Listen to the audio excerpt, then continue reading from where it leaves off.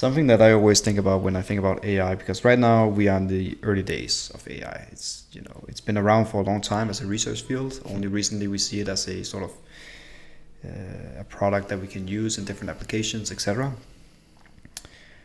But an elephant in the room for me is Elon Musk. He backed out of OpenAI when they became private. I can't remember the exact story there, but he wanted it to be open and democratic so everybody could use whatever algorithm. But now OpenAI is basically charging, maybe through Microsoft, I don't know, for their different applications and AIs.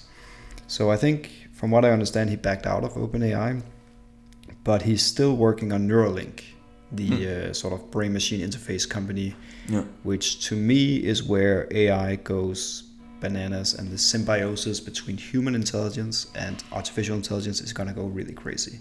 So basically, a brain-machine interface is not, the hat that you put on and then they can read electrodes outside of your skull. It's actually this net that you can put underneath your skull, like surgically put it beneath your skull and then connect to your actual brain. So basically hooking up your brain to the internet. And today, as Elon Musk would like to argue at least, we are already cyborgs, right? We already use our phone to connect with our people. We already have these different profiles online that is sort of a representation of us.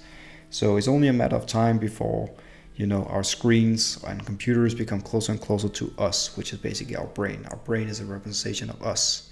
And when you think about history, it's kind of crazy to see how computers have gone from being, the size of a room like this, and then smaller and smaller and smaller. And as they became smaller, they came closer and closer to our brains, our faces, basically. Then we have a laptop, then we had a phone. Now we have glasses soon that will be, connected with all kinds of electronics where we can do all kinds of things. Maybe sometime soon we will see contact lenses that also gets hooked up to the internet. And slowly but surely we'll start to see it closer and closer to our brains.